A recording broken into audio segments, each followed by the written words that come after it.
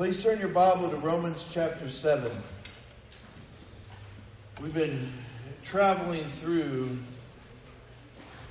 this study on the exchange life, and we kind of have crested the hill and are starting down the other side. And that doesn't mean it's going to be an easy and unbumpy ride. It just means that we've crossed the midway point. As we talked about over the last 2-3 weeks about our sin nature actually being dead and gone, it begs the question for us of why we still struggle. You know, there's things we struggle with in life. You know, when you think about it, when you're young, we struggle with shoe tying. Right? Yep, I did too. We struggle with shoe tying, and then as we get going, we kind of struggle with classes in school. Did anybody struggle with certain classes in school? Yeah. And then we move forward and we start to struggle with people. Anybody here ever struggle with some people? And all the people said, Amen. All right. You know, it's bad enough when we struggle, but it's worse when we're struggling and we're confused about why. Why am I struggling with this? I don't understand that. Why am I going through this? And so today we're going to be discussing understanding the struggle. We are going to answer that question that keeps us from believing that which we've already laid down. And so we're going to pick up one of the most interesting and one of the passages of Scripture that I have listened to and heard, and can be a tongue twister if you read it too quickly. And so we are going to start in Romans chapter 7, verse 14 through verse 25. But I find this one of the most freeing and enlightening passages in Scripture. So let's watch how this plays out. For we know that the law is spiritual, but I am of flesh, sold into bondage to sin. For what I'm doing, I do not understand. For I am not practicing what I would like to do, but I'm doing the very thing I hate. But if I do the very thing I do not want to do, I agree with the law, confessing that the law is good. So now, no longer am I the one doing it, but sin which dwells in me. For I know that nothing good dwells in me, that is, in my flesh. For the willing is present in me, but the doing of the good is not. For the good that I want, I do not do, but I practice the very evil that I do not want. But if I'm doing the very thing I do not want, I am no longer the one doing it, but sin which dwells in me. I find then the principle that evil is present in me, the one who wants to do the good, for I joyfully concur with the law of God in the inner man, but I see a different law in the members of my body, waging war against the law of my mind, and making me a prisoner of the law of sin, which is in my members. Wretched man that I am, who will set me free from the body of this death? Thanks be to God through Jesus Christ our Lord. So then on the one hand, I myself with my mind am serving the law of God, but on the other with my flesh the law of sin. Whew. Let's pray. Father, thank you so much for your word. And Father, we thank you that it is clear, that it speaks to us exactly where we are. And Father, I pray this morning that you will speak to us, that you'll give us an understanding of what's happening here. And Father, the truth is we're all familiar with it. We've just never seen it put into words. We've struggled with it and didn't understand why. And hopefully today we pray that you will move in our hearts and minds and that we'll see what your word actually says. Thank you for what you're doing. We pray this in Jesus' name. Amen. Amen. So this morning as we go through this on understanding the struggle, we're going to see the dilemma that we face. We're going to see the source of our sin, and then we're going to see the principle within. That's how this is going to break down, and you'll see how this all works together. So Paul, as we look at the dilemma we face, Paul begins to lay out the source of our dilemma. And he tells us from the very beginning that the law is spiritual. Listen, all of God's word was given to us for our benefit. It's not, we talk about, well, that's the law and we live in an age of grace. Or we sometimes will say, well, the Old Testament, that was not really for me. Well, Jesus said that he didn't do away with the law. He came to fulfill it. And in him, we will also fulfill it. As we surrender to him, he's never going to lead us to do something that contradicts his word from Genesis to Revelation. And so that's how we fulfill it. But the law itself is spiritual. But he says this. Paul says this about himself. He says, I am of flesh, sold into bondage to sin. And therein is where we struggle. We believe that we're sold into bondage to sin, that we're guaranteed that we cannot escape the sin that we struggle with, or we're just going to do it, so we may as well accept it. I want you to know that is categorically false according to the Word of God. You are not predisposed to sin once you are in Christ. We are before Christ. You can't help yourself. It's just who you are. And so we accept that as who we are. But then when we we become a brand new creation in Christ, completely set free from that, we don't just accept that as who we are. How can we accept the one and not the other? What he's talking about here is there is a struggle that's going on that he cannot escape. And the struggle is this. He has a fallen body. His physical flesh. We don't exist apart from our flesh, right? Right now, anyway. And he is trapped inside his body. He can't just teleport and leave this flesh behind and still exist. And so that's the trapping. It's not the trap to sin that's guaranteed sin. It's being trapped inside a body that's unredeemed, that still wants to sin. That's the dilemma. And so he begins, he describes that here. And then he begins to address, he moves from there to behavior. And this is the application of the dilemma. This is what's going on in these verses where he says, I want to do and I don't want to do, and I don't do the thing I want to do. And we go, what is he talking about, right? That's kind of how even when we read it slow, that's kind of how we hear it in our mind, right? And some of us said, I guess all of us said it. All right. He begins to address the behavior. He said, I don't know what I'm doing. Confusion. In other words, why do I keep doing this? Do you ever wonder why Christians even still choose sin at all? Knowing what we know about Christ, knowing what the cost of it was, knowing that he did all that for us because he loves us, knowing that his own blood was shed, and it wasn't the little trickle you see in the picture. They said you couldn't even tell he was a man when he was hanging on the cross because he loves us. How can we... I don't even know what I'm doing anymore.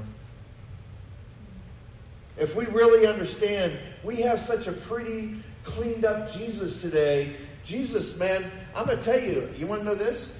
This is the fact. The cross was not the worst thing that Jesus went through.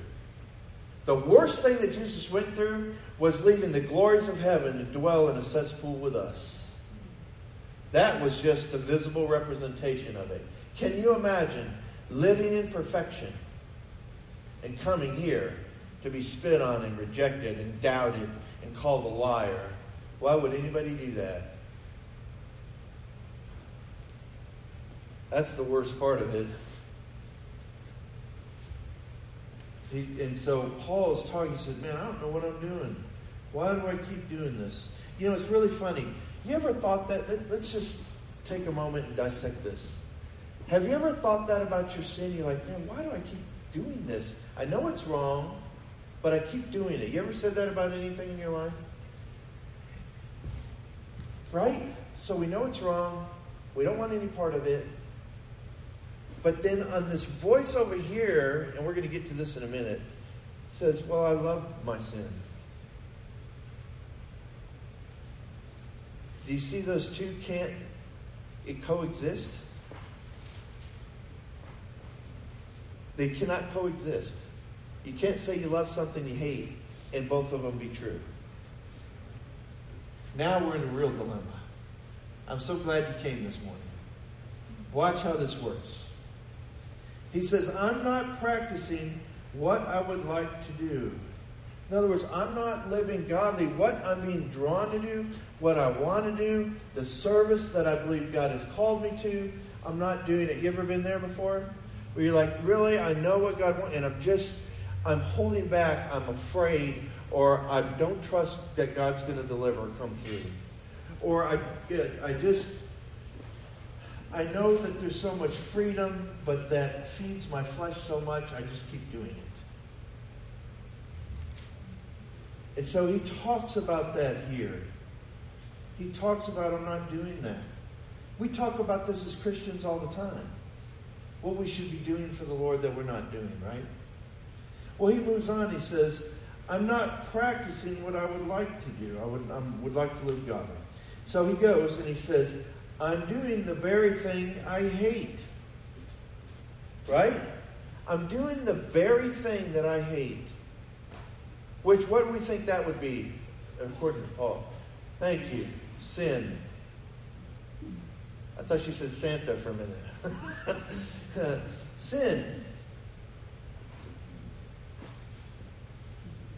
How many of you, when you sin, just absolutely hate it? You're like, man, why did I do that for? I was so... But that's usually the after effect, right? It's usually after we do it, not before. We don't hate it with the same passion. Before we do it, we're like, we start to justify. We go, wait a minute, it's just me. It's not going to affect anybody else. You know, it's just, this isn't cast negative on anybody. It's just me. And we go, oh, how could I listen to that after we do it? Because see, when you're a brand new creation in Christ, you cannot love sin. Well, you don't know me, Pastor. Maybe I don't.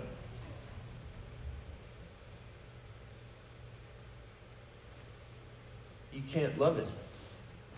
Because the Bible says then the love of the Father is not in you. But then why do I feel like I love it? That's a great question. Therein is some of the lies that we've been holding on to. So we're going to begin to dissect this. This is really cool how this starts to work out.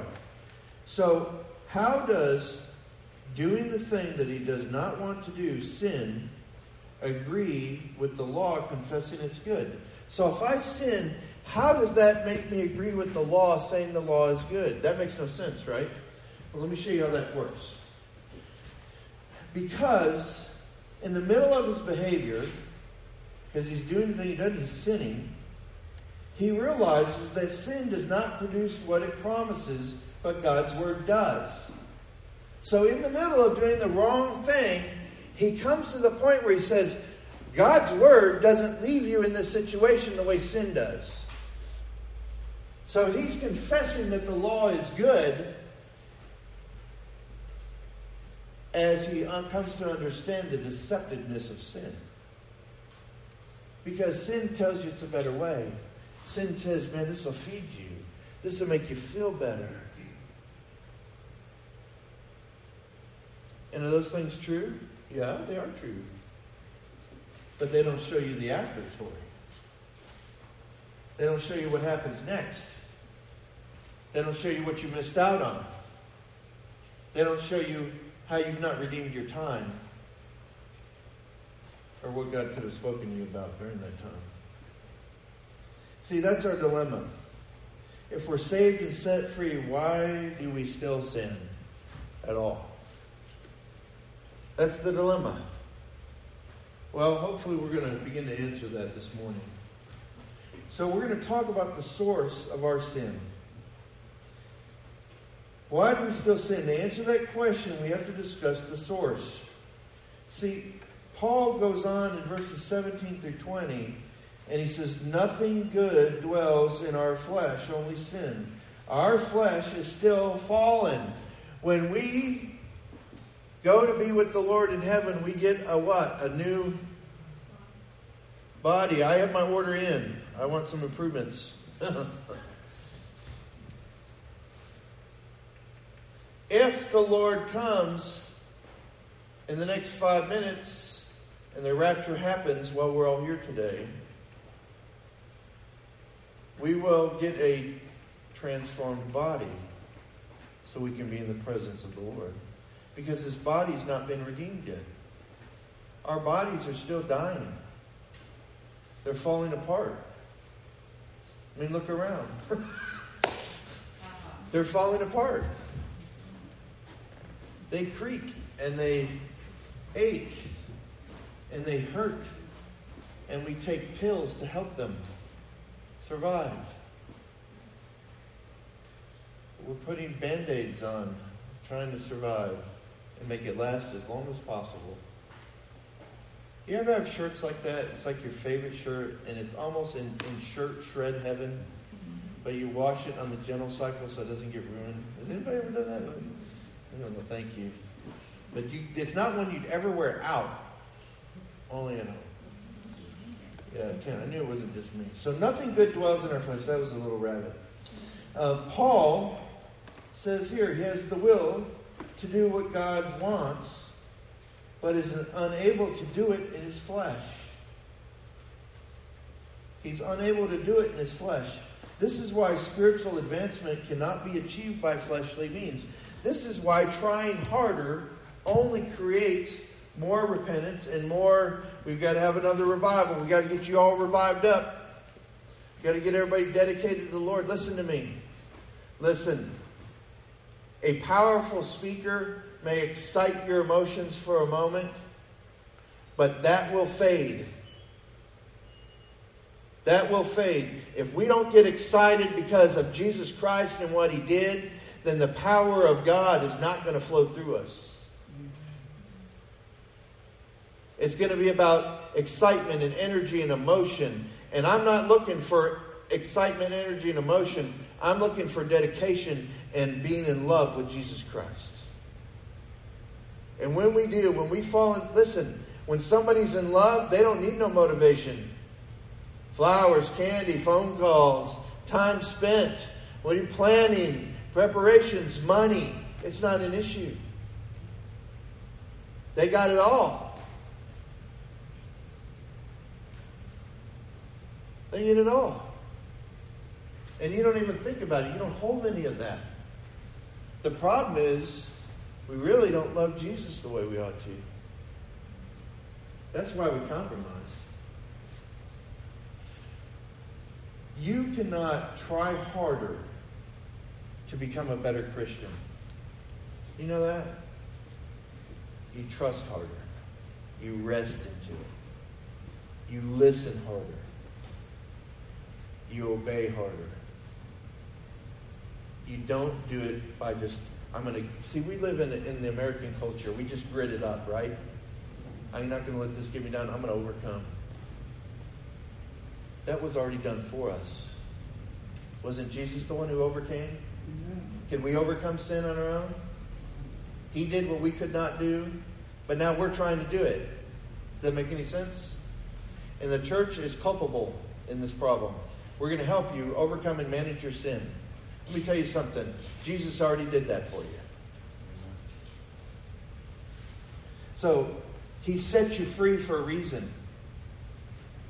You know, there was a movie, this may date me. Some of the young people may not even know what I'm talking about. There was a movie called My Big Fat Greek Wedding. You remember that one? Do y'all remember? How many of you have never heard of that movie? They're all under 16. There's a moment where the mother and the daughter are sitting on the bed, and she's worried about disappointing the father, like we do. And she's talking to her mom. She says, "Dad upset," and the mom talks to her, and she says, "Listen, I gave you life so you could live it. Go live your life." God set us free so we could go live for him. He didn't set us free to put us into more bondage, into more law. Boy, we do people such a disservice when they come to faith in Christ. They're like, what do I do now? And we start giving them a list. Go read John. Pray every day. Do all this. And the first time they don't do that, what happens? They feel like they failed. You know what I found? If you'll get out of the way of a new Christian, their fire is burning so hot, they're going to light everybody else's fire around them. And the sad thing is those of us who've been a Christian for a while, we ought to be lighting them. Our fire ought to be stoked. It ought to be burning white hot. You know, an old fire in the middle is no longer yellow, it's white. Have you noticed that? It ought to be white hot because we've grown more and more and more in love with Him.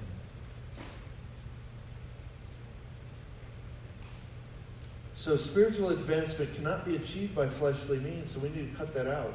Notice that He does not want the evil He does. What about you? If any of you have a sin that you've been struggling with, if I were to snap my fingers and that would go away, how many of you wish I would do that? I have the power right now to make that happen. I'm about to snap. Do you want your sin to go away when I do that?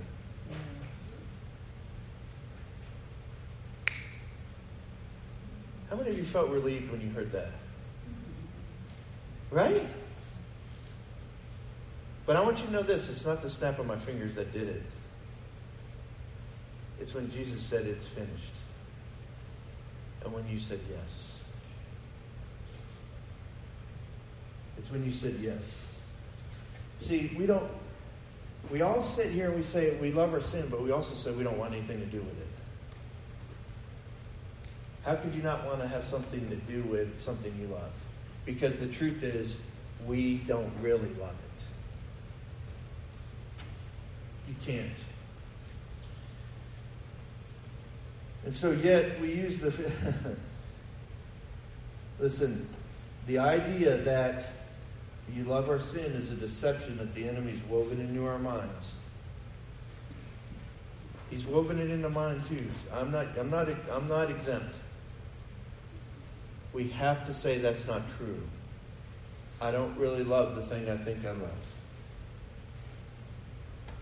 I want you to think about that right now. Whatever your issue is, think in your mind, I don't really love that. That's the truth. That may seem foreign, but it's true. And so our flesh is what drives us to sin, not a sin nature. Your flesh does. And you'll see that in just a moment. You're not the source of your sin, but you are responsible because you give in to your flesh. We can't say, well, it's the sin in me that does it, so I'm good, and it's all the sin's fault. You can't blame me. You ever notice that in conversations today? It's all about blaming and assigning whose fault it is. And we try to find identity and value by being right.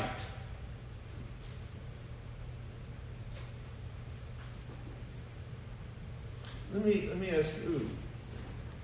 I think I'm going to hit a chord here. I'm going to be in trouble, but I live in trouble, so. If you were right all the time, would that make you a better person? If you were wrong all the time, would that make you a worse person? But we behave that way, some don't.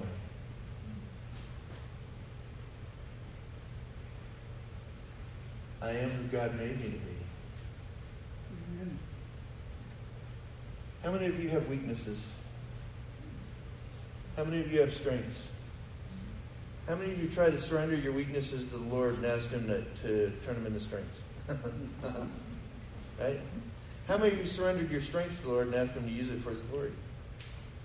Wow. Hello? Amen. God made you the way you are. He made you weak in some areas. It could be for one of two reasons. He may not want to use you there. Or it may be that when God does use you, it's going to be in an area of your weakness, and there will be no chance you'll take credit because it happened in an area of your weakness. Why don't we take how God made us with the strengths he gave us as a collective, as a group, as a body, as New Life Baptist Church, and come down and surrender those to the Lord to be used for his glory? Can you imagine? Instead of depending on them for what we want, we let God use them and empower them for the reason he gave them to us. What a concept. Maybe we would stop struggling as much as we struggle. But the reason that we struggle is we're struggling against our flesh. But then he discovers this principle. And boy, I've heard this mistreated also. He says, Paul says this, he discovered a principle that evil is present in me, the one who wants to do good. And so here's how it works. The inner man concurs with the law of God, the redeemed part of us, our spirit. Concurs, says, yes, that's right, that's right. See, we have to push through this. If we don't, we're going to stay in the same place. We can have another revival, but it ain't going to help you.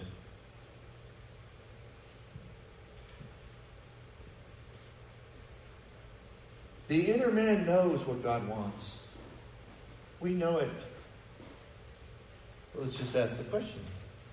How many of you know some things that God wants that you're not doing? Thank you. My hand's up. There's things I know God wants. I'm not doing them. So we know, our inner man already knows. You just admitted it. So did I. So in our inner man, it concurs with the law of God. We know that that's right. We know that people need the Lord. We know that God wants to talk to us.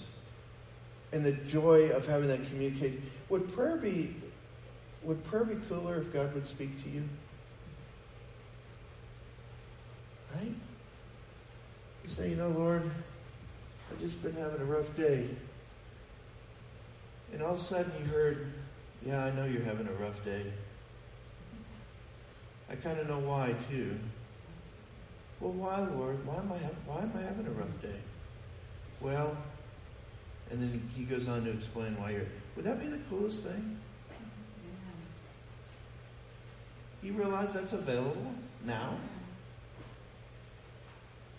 And you know why? I'm going to tell you why God stopped speaking to Christians. Because we stopped responding to him. Is the last time that he spoke to you when he said you need to be saved? Because if you're a Christian, you had to have heard that call.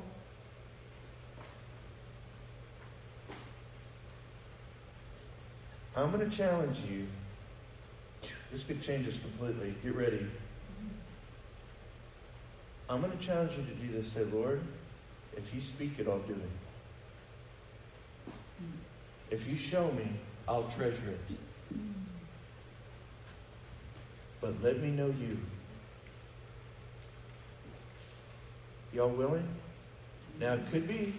The really cool thing is, there's some things that are really painful, but when you engage with God, he does it in such a graceful way that it gets past all of those walls you've built up. Because you all have them.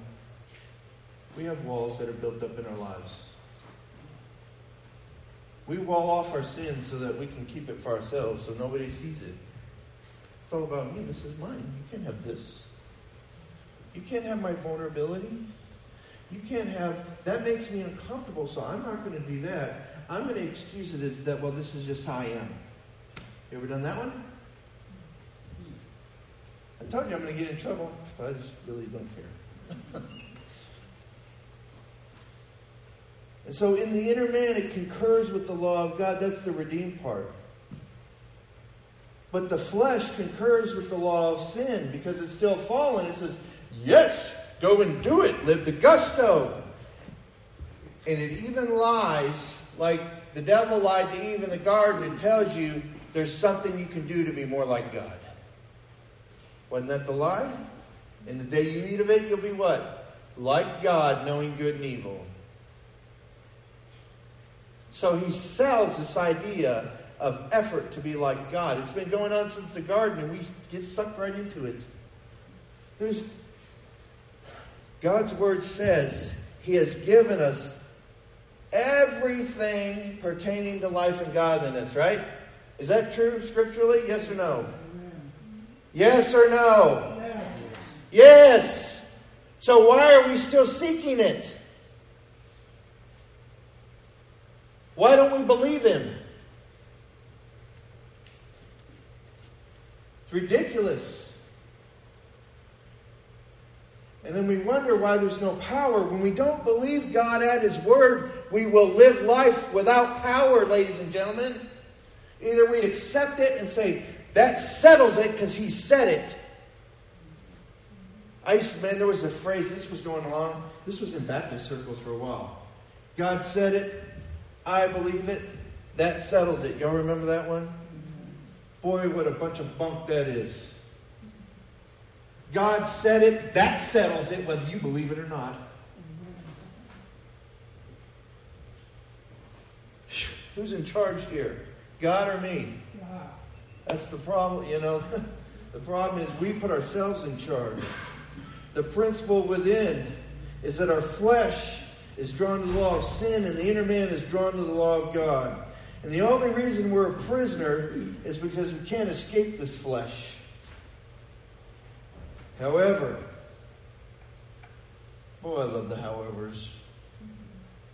However, God has set us free by giving us the power to surrender to the Holy Spirit.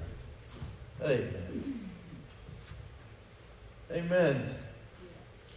We're free from... I do not have to give in to what my flesh wants by surrendering to the Holy Spirit.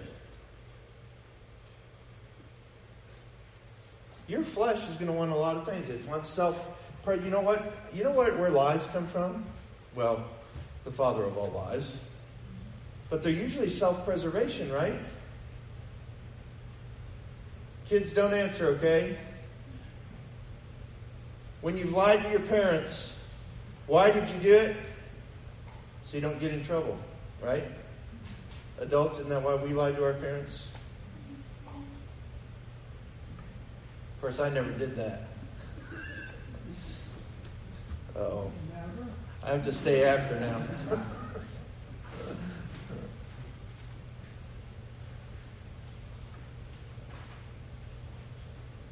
That's why lies are told. Self-preservation. Say, well, we didn't want to hurt their feelings. No, you didn't want your relationship with them to be damaged. I'll tell you what, a lie will damage a relationship faster than the truth ever will. Right? Mm-hmm. That is true. But that seems counterintuitive. See, there's a way that seems right to a man, but the end is destruction. And the things that the enemy does to try to destroy our lives are going to make sense to us. But if we don't know the book, if we don't know what it says, then we're going to fall into those things. And then we're going to wonder where the power is and where God is and how come he's not speaking. We got to understand the struggle, ladies and gentlemen. And if we're going to do that, there's a few things we have to realize. I'll leave you with some tools in your toolbox.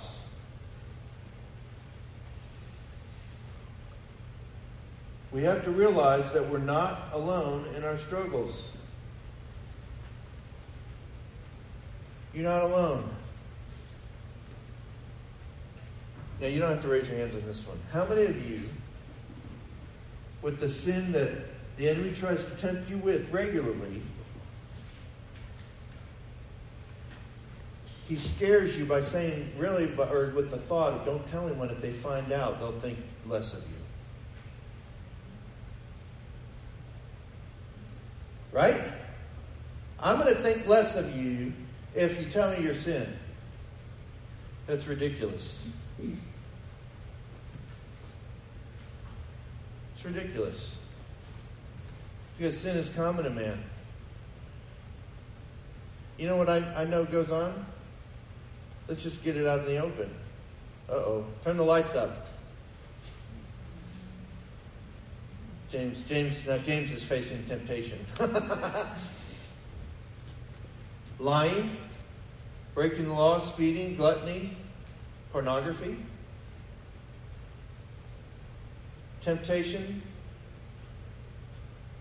men, adultery. If you think about it in your heart, you've already done it. The Bible says you're an adulterer.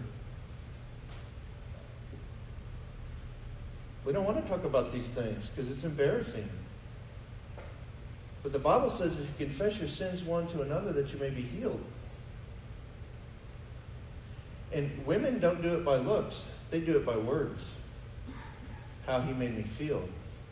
What he said to me. How important he made me feel. And it goes from there. Doubting God. Well, I'm really confident in this, but I'm not sure God's going to pull through for me. What if he leads me out and lets me hang out there on a limb? And so I'm going to hedge my bets a little. I'm going to trust God, but my weight's going to be back here, but I'm going to trust God out there. I'm in, but I'm not really in.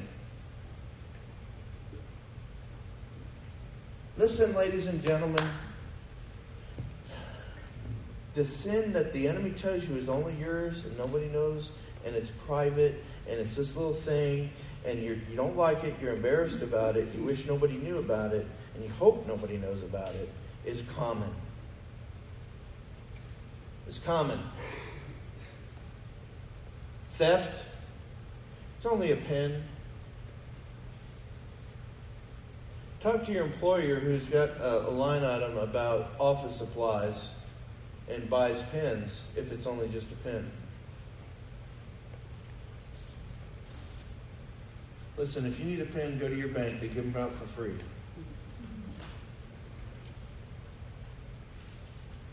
We have to stop playing games. People are dying. People are missing every day that they don't have a chance to receive the gospel because nobody's going. They're dying every day. They're not dying. They will die eventually, and their choices will be over at that point. But they're dying when they're separated from God. They're dying every day because they're missing out on everything God has for them on those days. And we need to see people as perishing who don't know the Lord. We think about perish as we die, as our body gives in. But they are dying. They are missing it. Doesn't that bother you?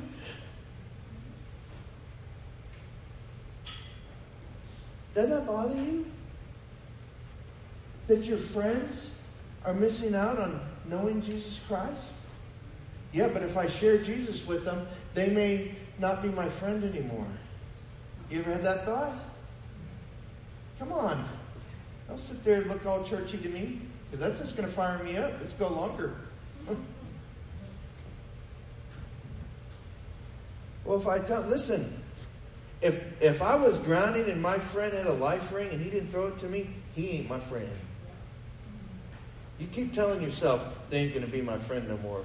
You know what? Tell them anyway. And if they walk away from you, they're walking away from Jesus. You're born in this world without a single friend. Did you know that? Every friend you have, you've made them. Go out and make some new friends. But you don't know me. I'm really shy. Shy people have friends too. They attract other shy people.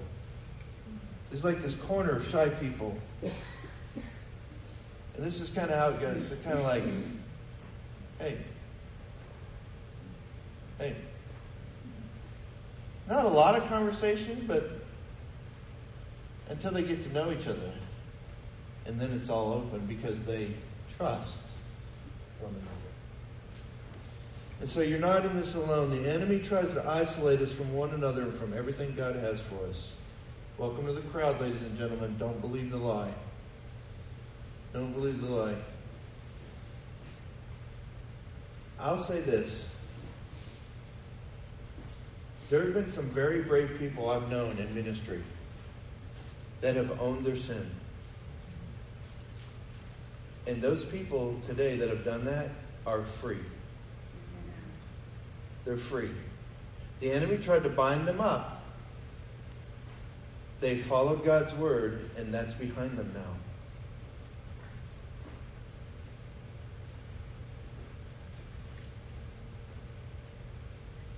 It's a really cool thing. So we have to realize that we're not alone in our struggles. We have to realize spiritual advancement will never be achieved by fleshly means. God does not want your effort. He wants you. When He has you, He'll lead you into the work He wants you to do. If you delight in the Lord, He'll give you the desires of your... Right.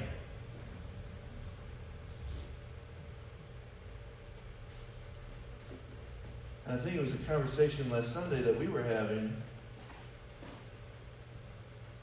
about following the Lord and about Him moving as you seek Him. As you put, it was Samson. Was it Samson? Yeah, the one that was most wise. I'm trying to remember. And he said, because you asked for wisdom, I'm going to give you all of it. Because Solomon, I knew it was an S. I was blanking out. Solomon, thank you. Because Samson's a whole other story. Samson, I used to confuse Noah and Moses too. And I figured out how to do it. Noah, like no-or. No-or, Noah. That's how I remember things. Samson, no. Solomon, prayed for wisdom. And because he asked for that, because he wanted to know Him and how He saw things, he had got everything else. Because that's what comes with wisdom. We want everything without God.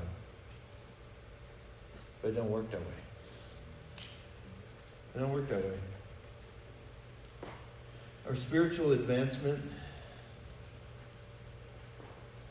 is more surrender. And as we do that, we get to see what God wants. We have to realize that the difference between loving sin and enjoying the momentary pleasure it provides. There is a difference in saying I love my sin or I enjoy the pleasure that it gives. Because if sin doesn't have any pleasure, it's not going to have any attraction for us. I mean, right? You can play games all you want. You can do that somewhere else. We're not going to play games here. Sin is fun for a moment. The Bible said there's pleasure in sin for a season. And if there wasn't, who would do it? It'd be like poking yourself in the eye with a needle. Is anybody tempted to do that? No, because there's no pleasure in it. And so sin attaches to pleasure. And then it attaches to identity and need. That's how it works. It's clingy like that.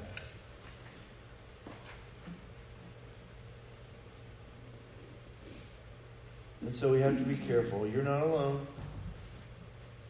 You're not going to advance by self-effort. And because sin is fun does not mean you love it. Doesn't mean you love it. That's the truth. You know, there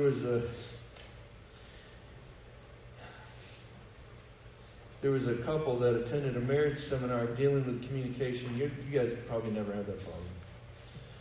But this guy, Tom and his wife Grace, not this Tom, but Tom and his wife Grace had listened to the instructor, although Debbie's full of grace.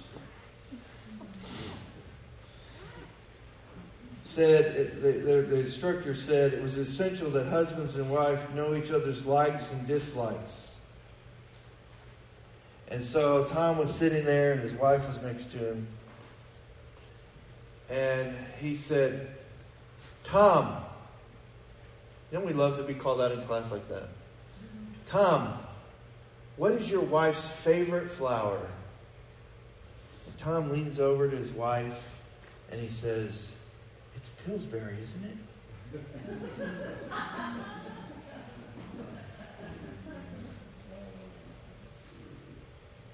When we don't understand the truth, guessing can get us in trouble. When we don't understand the truth, guessing can get us in trouble.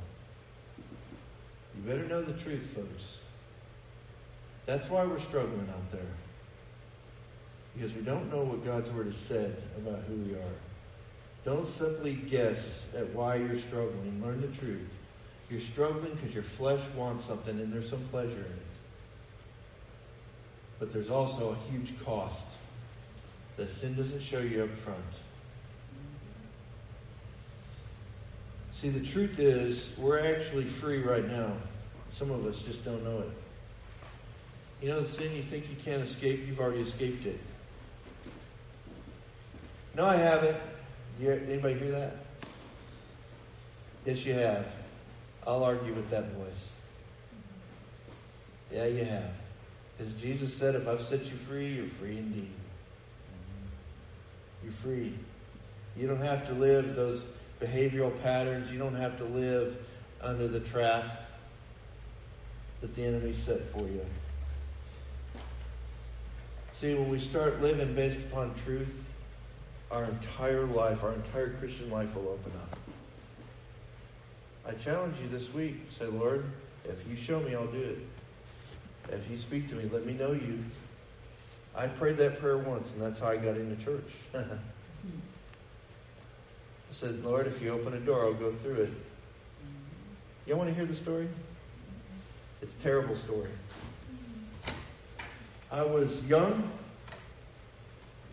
I was looking for a girlfriend, as young men do, and I couldn't find one anywhere. I was alone. And the Lord had begun to deal with me because I was out of church. And he said, do you remember when you were closer to me? And I said, yes. And he said, you need to return. And I said, okay. And he said, and you need to do this and this. And I did both those two things. And he said, you need to go to church Sunday night. My parents thought, you're going to church on Sunday night? I still remember the look my father gave me. It's kind of like the one he's giving me a minute ago when I said that I didn't never tell a lie. And I went, and the church that we were going to had about 1,500 seats. And I decided I was going to be inconspicuous by sitting in the middle. Well, there was only like 200 people there. So I was extremely conspicuous. And I was in college, and this lady comes up to me. She's the college and career coordinator. And she goes, you look college age. And I said, I am. She hands me this flyer. She said, we're having a dating seminar. We'd love for you to come. And the Lord, when I'm sitting there, he said to me, he said, there's your door. And I went through it, and I never looked back. When you obey, the door's open. When you follow and when you hear his voice and you do what he says, the door's open. The other stuff, the rest of it, this is just fluff and stuff. But when we start saying yes to him as he speaks, his voice does not grow weary. And it doesn't grow hoarse either. He's very clear. I met some of the coolest friends I have today because I said yes. Question is, will you say yes this morning? Are you tired of being exhausted in the Christian walk, trying to make it? There's a better way. His name is Jesus. And if you'll trust him. But he's going to take all this? No, he's not. He's going to give more than he ever takes. I like friends that I can give them $1 and they give me $5, right? We need some friends like that. That's what Jesus is. Whatever you give, he always gives more. I want to encourage you. Don't be afraid anymore. Don't be bound up anymore. Don't struggle anymore. It's time to lay that stuff down because this world needs to see people who are dedicated and sold out to Jesus Christ because it's hard to find. And I believe it's here. I know you folks, most of you. And I know your hearts. And I'm honored to call you my brothers and sisters. And I want to do this with you on my right and on my left. And I want to be in there and I want to be accountable to you, and just like we are to each other.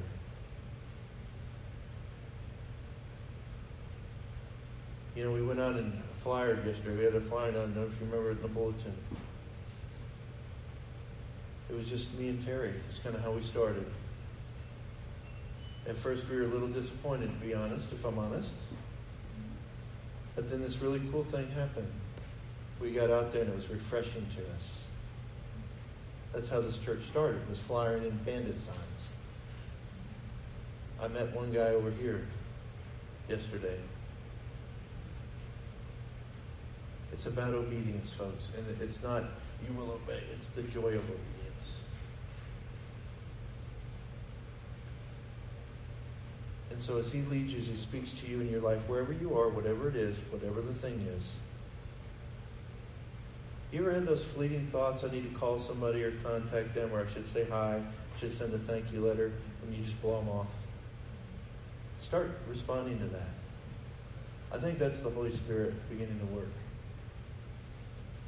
We wonder, well, he doesn't speak to me. Why would he? You don't ever do anything he says. Start responding to that. I started doing that. I've had some of the most amazing, in the last couple of weeks, I had some of the most amazing conversations I've ever had.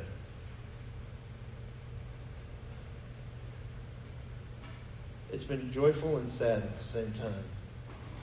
Because I'm sad that I missed out on it all along.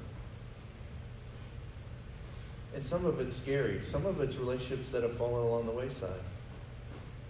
That's here now. You're getting into meddling, Pastor. Yeah, the Holy Spirit's good at that. I'd encourage you, please, just say yes to him. I'm going to ask everybody to bow their head and close their eyes.